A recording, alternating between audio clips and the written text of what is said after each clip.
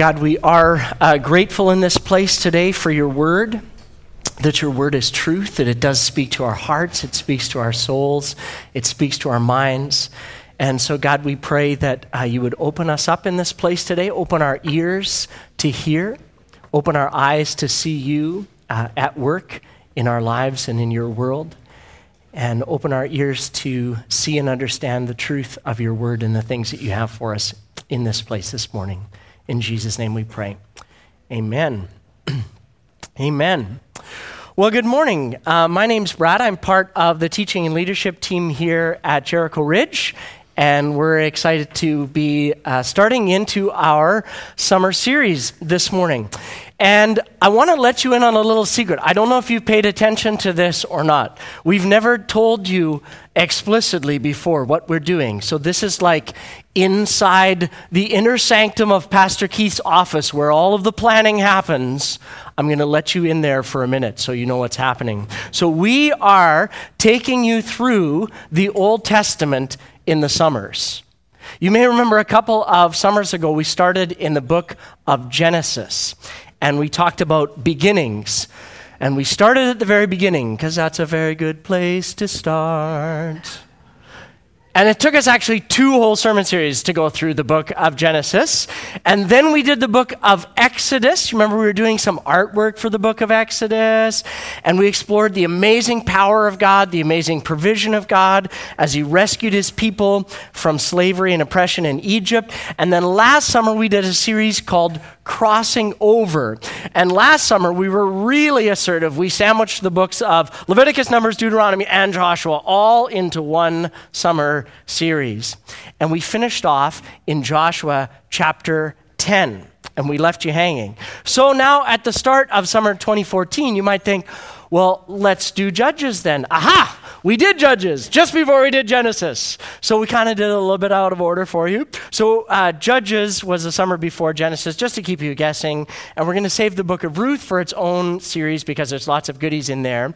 But we're going to pick up where we left off in the Crossing Over series and move into then the next big chunk of Scripture in the big God story.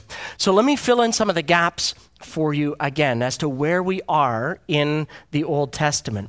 So when we left in Joshua chapter 10, the people were right on the edge of the land of promise. That God had said that he would deliver them out of Egypt in slavery and take them to a land that he would show them. But they still needed to get into the land and get organized, and there were lots of bumps along that road.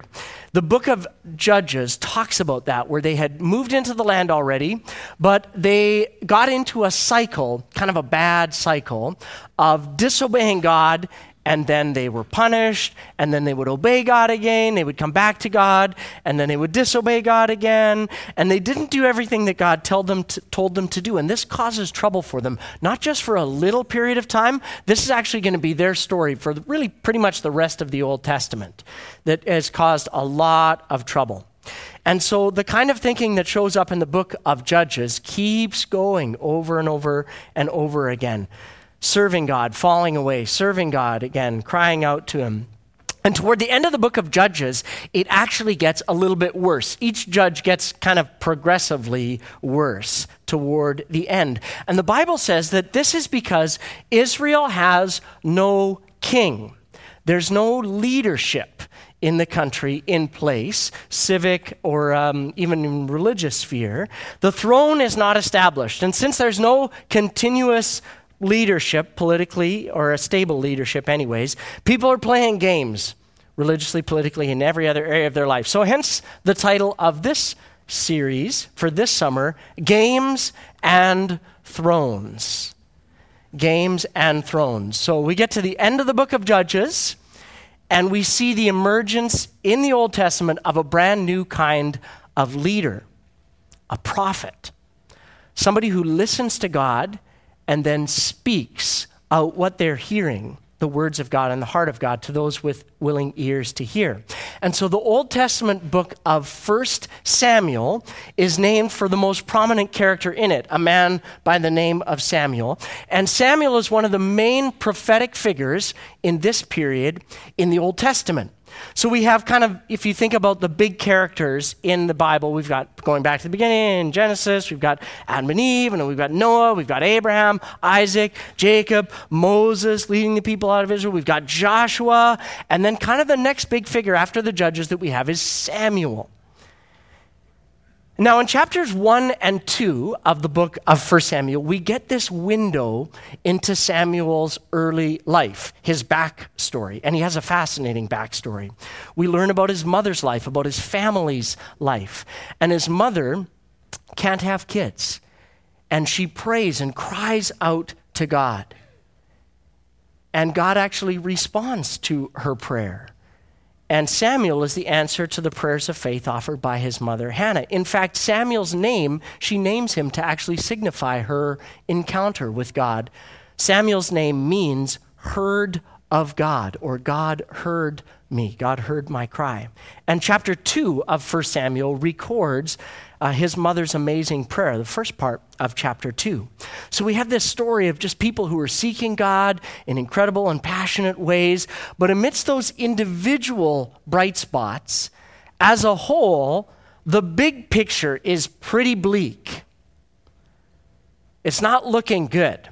There's no strong leadership civically, politically, or any other way since Joshua, since the days of Judges. Now, kids, think about how many of you have been on a field trip they call Municipal Awareness Day, where you go to Civic Hall. How many of you have been on that field trip? Okay. So how many of you then sat in the civic chamber, like where the counselors and the mayor and everybody sits in there and makes all the important decisions about our city? Yeah. So imagine our city if nobody was making any of those decisions at all, if it was just sort of a total free-for-all. You went to City Hall, there was nobody there. Nobody making decisions about where the roads would go, nobody collecting property taxes, nobody paying the teachers. Oh, wait, that's happening already. In Samuel's day, though, there were still religious leaders. So the temple or the tabernacle was still around, and so people would go there to worship. And the priests that we read about and learned about in Leviticus, Numbers, and Deuteronomy, they were still doing their job. So at this time, the priest's name was Eli. And Eli, the Bible says, was old. And when the Bible says you're old, you're really, really old. And so Eli has 2 sons. And we might think, well, this is great. Eli's in charge. We still have at least one area of leadership that's going well. But the end of chapter 2 in 1 Samuel, we learn about the story of Eli's 2 sons. And the Bible tells us that they were really bad dudes. And they made God really, really angry because they had no respect for God. They had no respect for their duty as priests. They had no respect for the people who came. In fact, they lied, they cheated, they stole from people. I mean, they really, really were bad. And so it actually created a culture where not only did we not have any civic or political leadership, but we kind of had no religious leadership anyways. And at the beginning of 1 Samuel chapter 3, where we're going to focus today, it says that the word of the Lord was very rare. A sad statement. That we've got religious leadership, we've got priests, but the word of the Lord is rare. Visions are rare. And we hear that Eli knew about what his sons were doing, but he did nothing to stop them. And so God spoke to him and said, Eli, I want you to stop your sons. And Eli tried. Oh, well, God, I told them that they should stop doing it. And they didn't. And God says he was continuously upset. In 1 Samuel chapter 2, verse 17, God took this seriously. Eli was aware of what his sons were doing to the people. They were using their positions, and God hated it, and he warned them not to do it. And old Eli took no action at all. The Bible says his eyes were growing dim.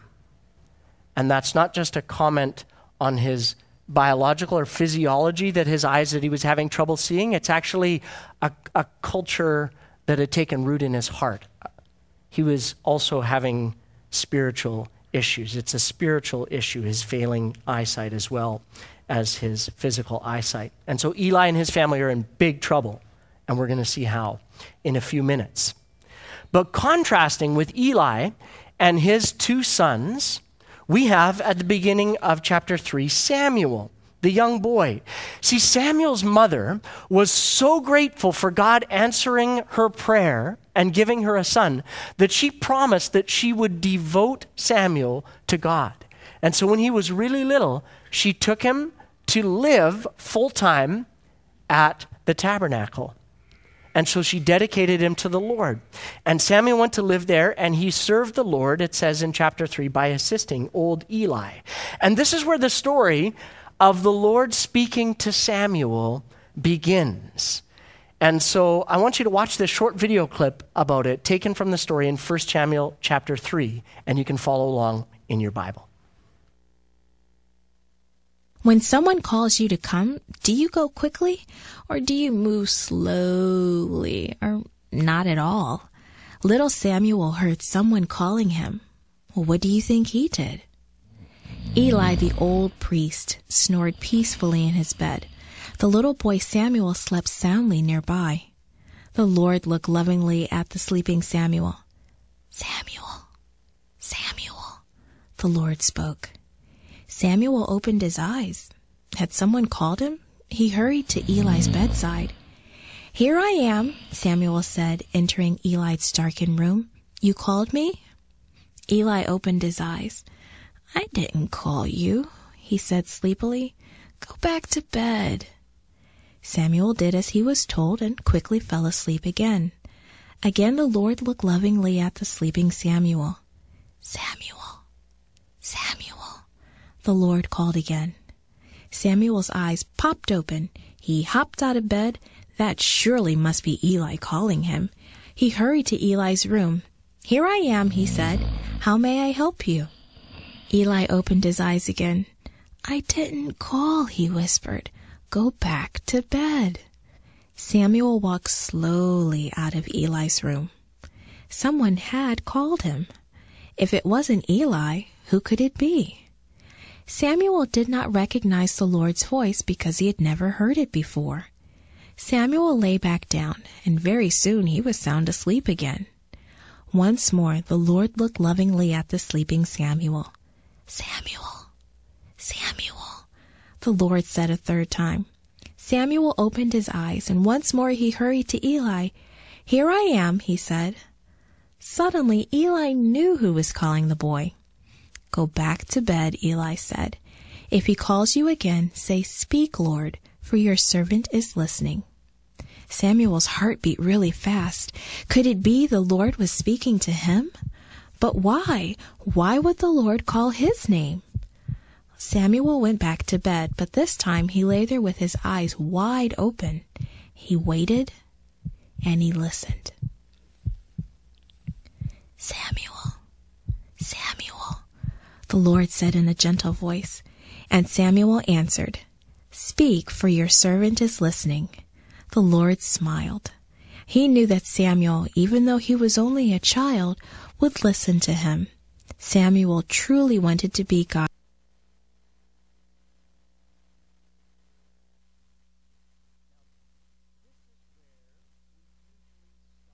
The story, isn't it?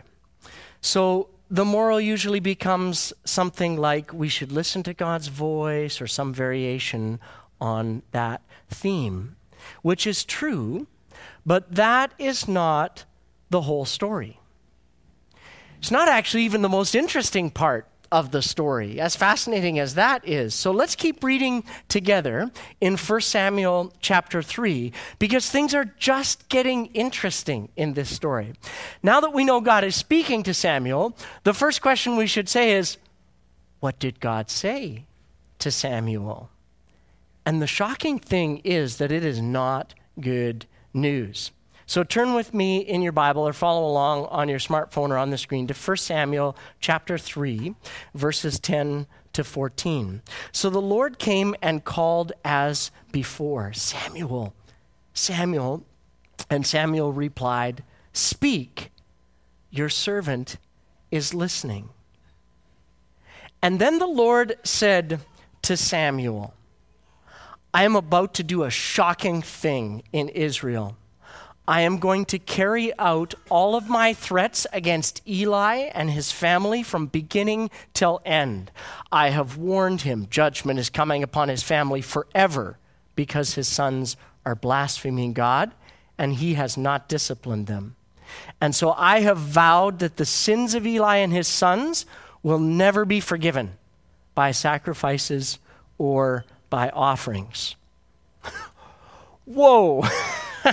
This is not usually what we expect when we talk about the story of Samuel and listening to God.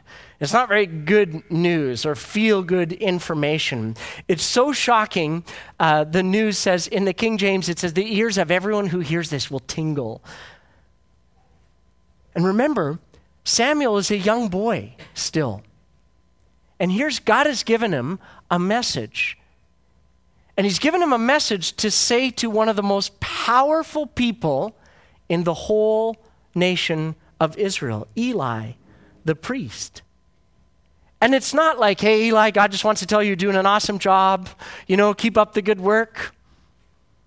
It's dire consequences for Eli and his family. And he's been given a very important but very challenging message. What would you do in Samuel's situation? Eli already knows that God's going to speak to him, right? What do you do when God speaks to you, but he gives you a message or a task that is difficult or challenging? And while you're thinking about that, we're going to play a game here this morning. So it's likely one that you're familiar with, and that is the telephone game, right? So this is where I'm going to give the first person in each section a word or a phrase, and they're going to say it to the next person, and then they're going to say it to the next person quietly so that not the people behind you can't hear, right? That's cheating. And there's no tweeting what it is to the last person in the row, just so you know, all right? No emailing or no technological assistance for the game, all right? And we're going to pit section versus section. All right, so I have 4 phrases. I'm going to come over here, okay? And I'm going to start over on this side, and then we'll come over and come to the other sections over there, okay? All right, so Brad, can you mute my mic? Shh.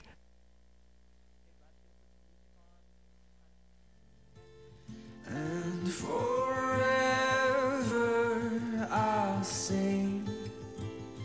Forever I'll sing. Yes, my heart will sing how I love you.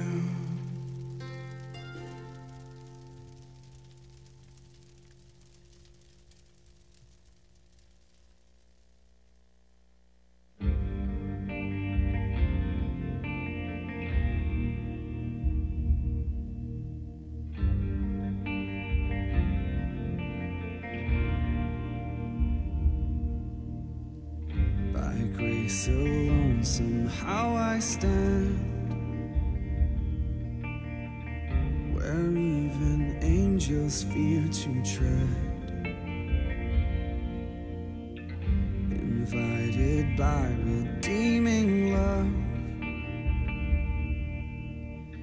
before the throne of God above. He pulls me close with nail-scarred hands into his everlasting arms.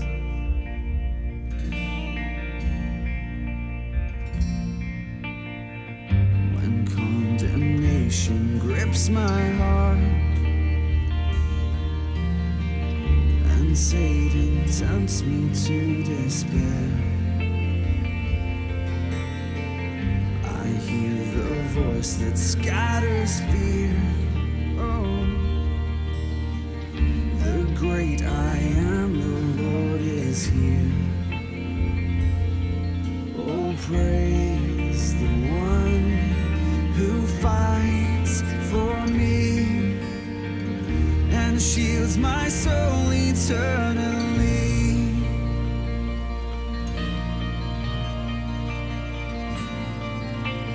Boldly I approach your throne.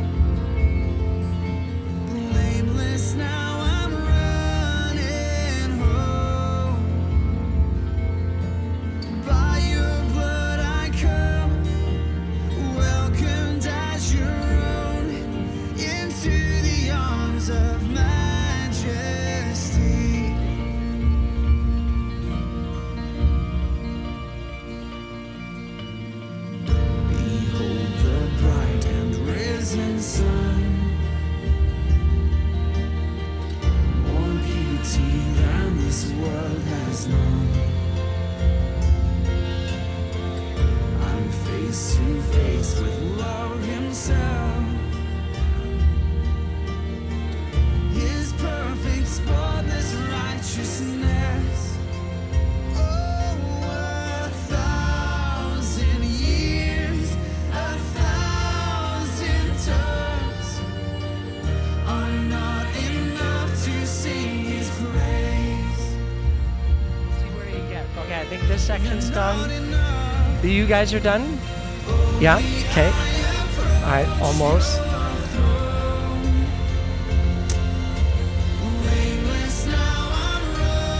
Okay.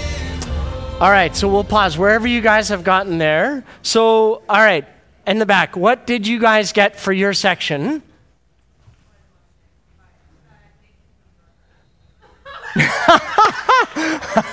Naked New York, naked New York. All right. All right. Okay. Close. New York was in there. Sophie, what did I tell you? Unique New York. Unique New York. All right. So I don't know where it got a little racy over there in that section. But, okay. All right. Okay. Gary, what did you have in your section? Walking in the winter wonderland. Yes. Perfect. There you go. Okay. Well done. Well done. All right, Joel, what do you have? I like a avocado. Okay. Avocado was in there. All right. So your phrase for your section was, Allie Alligator ate 11 avocados in the afternoon. Okay, so you got avocado right. Well done. Good job. Okay, where did you guys get to over here? Okay, all right, and what did you get? The army duck sat placidly while the fire truck went past. Oh, okay. You guys did not bad, actually. Okay, their phrase was, the dead army duck sat placidly as the construction crew strode confidently past. Yes. You see? Well done. Well done. So I think they did really well, actually. I'm quite impressed. So you guys are going to cry foul. Like, come on, give us a coherent phrase or a song or something that we can work with. So my point in giving you these different phrases is this. The harder something is for us to say, or the harder something is for us to wrap our minds around, the more we're tempted to simplify it and just knock off some of those extraneous kind of phrases or thoughts that came to it. A simple phrase or task we can pass along fairly easily. But once it gets harder, we actually have a tendency in our brains to want to make it simple again. Because if it's simple, we can pass it on easy to other people. When the message is challenging, we're not actually sure that we heard it right. Placidly, army duck, what? I don't understand. Like, it doesn't quite make sense to us. So we search to kind of simplify it in some ways. I think just like in the telephone game, the same thing can actually happen to us when we're learning and practicing to hear God's voice. Because the first part of learning to hear is actually opening our ears to hear. We actually have to believe that God is speaking to us or has something that he wants to say to us. And this is Samuel's first experience with listening to God. So like us, Samuel actually has to get over that fact of, I don't even know if I can do this. And has to move into that place where he actually believes, and through the encouragement of Eli, believes to receive.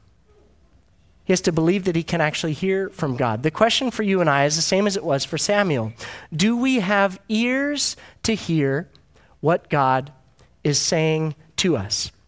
And this is why, as he speaks to us throughout the Bible, over and over and over again, a phrase comes up.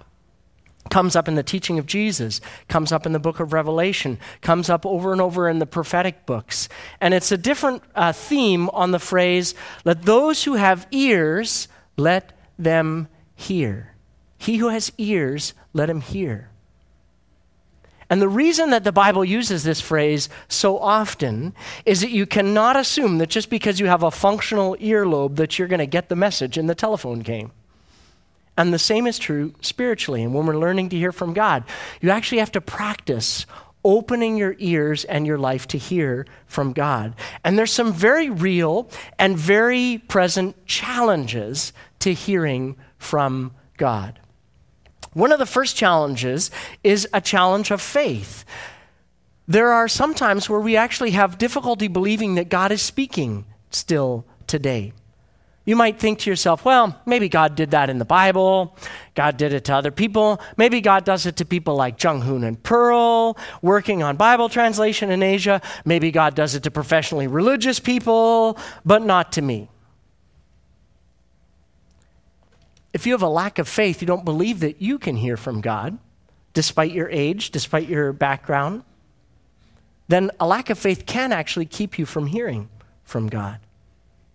And maybe for you today, maybe you need to open up your ears, open yourself up to the possibility that if God is real, God might be wanting to speak and communicate to you in different ways. The second thing that can keep us, or can be a challenge to us from hearing, is gunk in our lives that keeps us from hearing. In our house, sometimes we'll bring out like a Q-tip or a cotton swab, right? That you look at your ear and go, man, if my ear got totally full of earwax, I wouldn't be able to hear very effectively. And so you actually have to get in there and kind of clean it out gently and carefully.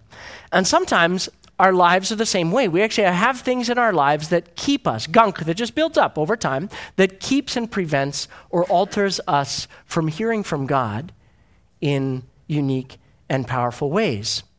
They can be attitudes, they can be actions, it can be apathy, can be beliefs that we hold in our heart, can be things that we've decided that are right and God says are wrong.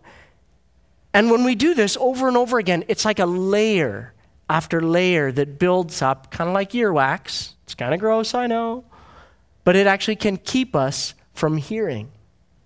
Junk can build up in your life that can keep you from and prevent you from hearing from God. And the solution is, the Bible calls it repentance, like a Q-tip prayer. A Q-tip prayer might be something like this: God, would you clean my life up from all the things that prevent me from hearing from you and walking in obedience? And then listening and learning to let God speak to you about those things and tend to them in your life and begin to guard against those things. And begin to ask God to forgive you for those things that might keep you from hearing from him. Another thing, a challenge to hearing, can be uncertainty. In the telephone game, if you're not sure that you heard right, you can't really go back and ask again for clarity. You're not really supposed to in the telephone game. You just got to pass on whatever you heard. And sometimes it's like that in listening to God and learning to listen to God. Sometimes we're unsure if what we're hearing is the voice of God, or if it's just ourselves, or if it's something that we really want, or something that we've read or heard somewhere. And so sometimes we can be uncertain if we're hearing the right message, or uncertain if we're hearing anything at all, or uncertain of the source of it. And then that becomes a challenge or a barrier for us. And this is one that I wrestle with, because especially if the message is hard.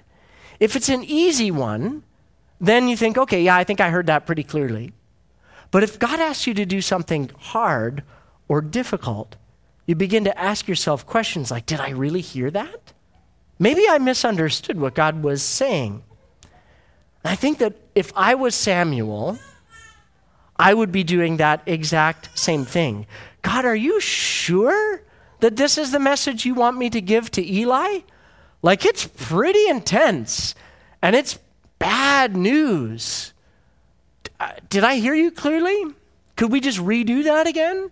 And maybe I can make sure that I heard it properly. This is a really hard message. Maybe, God, you have a nicer, kinder, softer message of encouragement for Eli. So let's look and see what Samuel does with this message from God. 1 Samuel chapter 3, verses 15 to 18. So Samuel stayed in bed until morning. Doesn't say he went back to sleep. I think if I was him, I wouldn't have slept very well. And then he got up and he opened the doors of the tabernacle as usual, but he was afraid to tell Eli what the Lord had said to him. But Eli called out to him, just like God called out to him actually, "Samuel, my son." Samuel had the same response. "Here I am," Samuel replied. "What did the Lord say to you?" "Tell me everything, and may God strike you and even kill you if you hide anything from me." Nothing like exercising a little power differential for a scary young child to tell you what you need to know. So Samuel told Eli everything, and he didn't hold anything back. And Eli's response is, "It is the Lord's will." Eli replied, "Let him do what he thinks is best." Why does Eli respond that way? Well, because Eli actually knows the message already. At the end of chapter 2, God gives Eli that exact same message. Eli just doesn't want to hear it.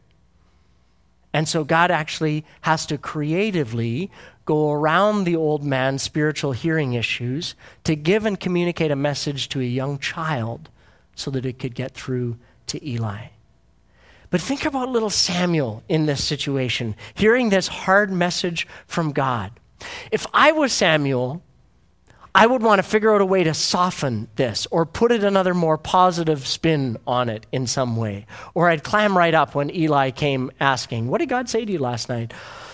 I might be tempted to say, "Nothing. It was all a misunderstanding. It was the wind. It was whatever." Because sometimes actually, though, our challenge isn't hearing part. Samuel heard. Sometimes the challenge isn't believing to receive. It's the other part of that challenge. It's speaking up. It's daring to share what we have heard. Part 1 of the challenge is believe to receive. Part 2 of the challenge is dare to share. And the question here is, do you and I have the courage to speak out or act on what God is saying to us? Or will we shut down and keep silent? This isn't necessarily about sharing your faith with other people, though it could certainly apply here. This is about when you know that you've heard loud and clear from God. God has asked you to do something. He's given you a task. He's given you a message. He's given you an action that he wants you to take, and you know that it was God speaking and whispering that to you, but you refuse to act on it in any way. And so you short-circuit the process. And I get it. I have done this innumerable times in my life, many, many times, because there are very, very real challenges to speaking or acting on the things that you know that God has told you to do. In my experience, the harder the task is, or the message is, the more excuses I tend to make. I don't know if you can identify with me on any of these excuses that I sometimes give. God says, "I want you to take a meal over to your neighbor." Something simple, something easy. Go over, mow your neighbor's lawn. And my first thought is not, "Sure, Lord, I'll do that." My first thought is, "Can I do it later?" Now is not a good time for me. And something simple and easy. My first thing that usually I do is procrastinate. Oftentimes my very first thought, when God's asked me to do something, my first thought of why it's not a good idea is I'm sure it's a great idea, God. I just don't think I'm going to do it right now. Procrastination. Or how about this? God asks you to speak a word of encouragement or affirmation to somebody. It's a word of encouragement or affirmation. They probably want to hear it. They're not going to, get mad at you and unfriend you on Facebook for it. But you get nervous inside of your head, and so you begin to overanalyze the interaction, and you think to yourself, "Oh, well, God, did he really say that? What if I misheard? What if I mess it up some way between what I heard and then I go and communicate it, and it's not really encouraging to the person? What if it wasn't that person you wanted me to encourage? I was supposed to encourage the other person over there, and then the wrong person gets encouraged?" God might say, "Oh, what a horrible, horrible thing. 2 people would get encouraged with what I gave you." Maybe God asks you to do something a little bit more complicated or more challenging. God, are you sure you want me to give this money away? Are you sure you want us to pick up and move our family to a different neighborhood, to a different city for mission, to a different part of the globe in obedience to you? Are you really asking me to give up my spring break and go with people I don't really know very well to Guatemala on a serving trip? Sometimes when God is asking us something that's a little bit higher risk, we want to explain it away. Well, God didn't really say that, did he? Well, he didn't really want me to do that. God doesn't say those or ask those kinds of things, does he? Maybe I must have misunderstood. Yeah, that's right. God didn't really say that or ask that of me. But friends, when you know that God has asked you to do something and he's spoken to you loud and clearly about it, you must act on it because you're going to be held accountable for it. So it's an act of obedience. Or to not do anything, overanalyze, explain it away, procrastinate is an act of disobedience. Now, sometimes things are a little bit less clear and they're a little bit ambiguous. And then in those situations, you just keep pushing into God and asking him for clarity on it, asking him to confirm it in some way. Pray with others, invite others, our prayer team, into that place to say, I think God wants me to do this, but can you pray for me for courage to do it? Or can you pray that God would continue to speak about that? I need clarity on timeline. I need clarity from God on geography. I need clarity around amount, whatever it is you need clarity on. But when it's clear and you just don't like what God says, do not explain it away. That's called sin. The last challenge that I have, beside procrastinating, overanalyzing, in daring to share, is that I deflect. I say, well, God, who am I to tell them that? I mean, could you give this message to someone closer to them, maybe in their friendship circle to deliver to them? Could you just tell them yourself, God? Then I wouldn't have to get involved in any way. Why me? I'm sure Samuel felt the same way when he heard that message from God about Eli and Eli's sons. God, I don't want this message from you. But this is where believing to receive and daring to share is simply an act of obedience. Because obedience is simply having the courage to speak out or act on what God is saying to us, even when it's difficult. Obedience is opening your ears to hear what it is that God is saying to you. And then having the courage to speak out and to act on what God is saying to you, even when it's difficult. And the little phrase that helps me remember this and helps me kind of figure out sometimes where I've gotten the process short-circuited or where I've actively short-circuited the process is just that simple phrase, the two parts. Believe to receive, dare to share. Believe to receive, dare to share.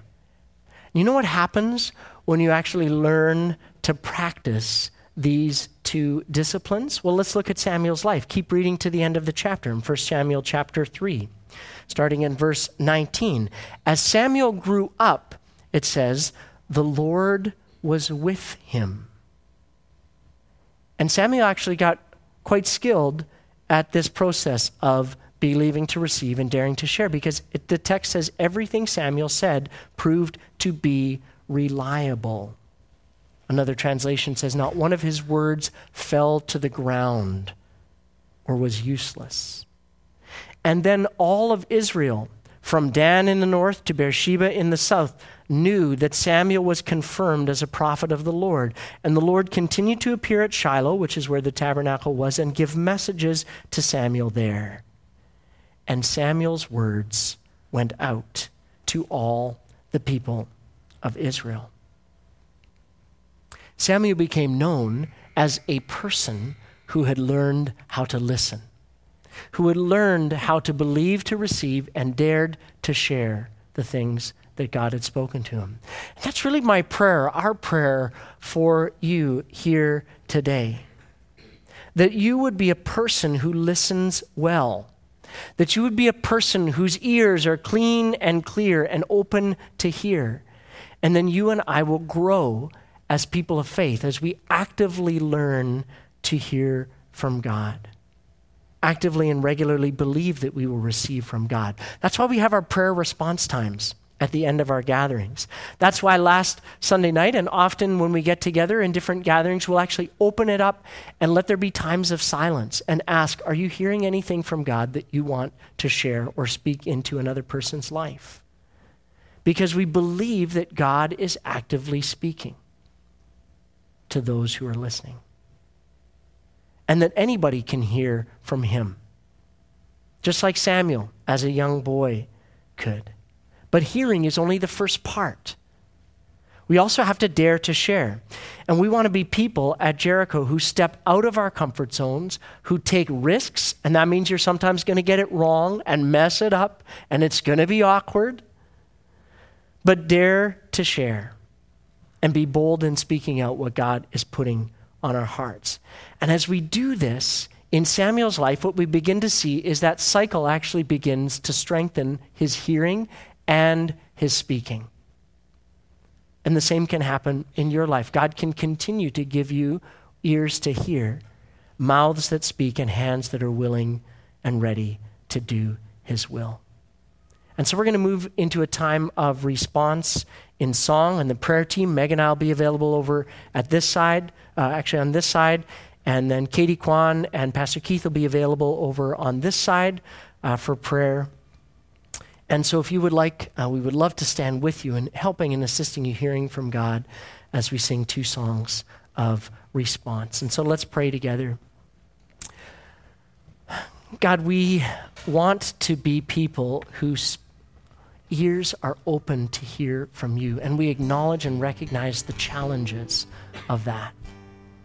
The busyness of our lives, the things that accumulate over time, experiences that we've had in the past that block and prevent us, Father, things that we have done or things that others have done to us or we've been a part of. Jesus, we want to come to this place today and lay those at your feet. We want to bring our cares, our concerns, our unbelief to you and ask that you would speak into our lives in the midst of those places. We want to take that same position in our hearts and in our lives as young Samuel did, God. Say, would you speak to us, Jesus? And so, Father, I pray that you would stir up faith in hearts this morning to believe that you can and do and desire to do this. We pray, Father, that you would speak words of blessing and encouragement, not only into our own lives, but then we can pour those out into the lives of those around us. And so here at Jericho, we would just freely encourage you that if God gives you a word to speak to somebody else, you would just get up right during this time, go over to them, speak it into their life. If you want to go out and walk the track with them, that's fine. If you need to sit quietly and listen to what it is that God wants to say to you, if you want to invite others into that process, this is a time to listen.